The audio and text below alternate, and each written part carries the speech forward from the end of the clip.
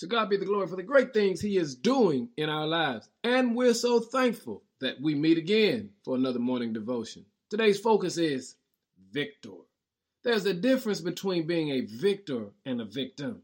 And we live in a society that wants you to believe and think that you are a victim. But when you read John 16, verse 33 says, I have told you all this so that you may have peace in me. Here on earth, you will have many trials and sorrows. But take heart, because I have overcome the world.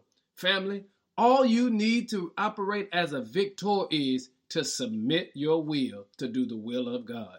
When you submit to God, you don't have to fight. When you submit to his will, you don't have to fight because he has already won the battle for you. Now, don't get that twisted. It does not mean you're not going to have some work to do, but it means that you can be at ease while you're doing the work because God has already won the battle. Here's what I'm saying. You are a victor today. So walk like you've already won because God has already won the battle for you. And even though there's trials and tribulations that you have to go through them knowing you already have the victory. Hey, saints. Hey, family. Hey, friends. Remember, God loves you so much that he already gave you the victory. Why? You're fighting a fixed fight. Submit your will to do his will and find out what peace is really like.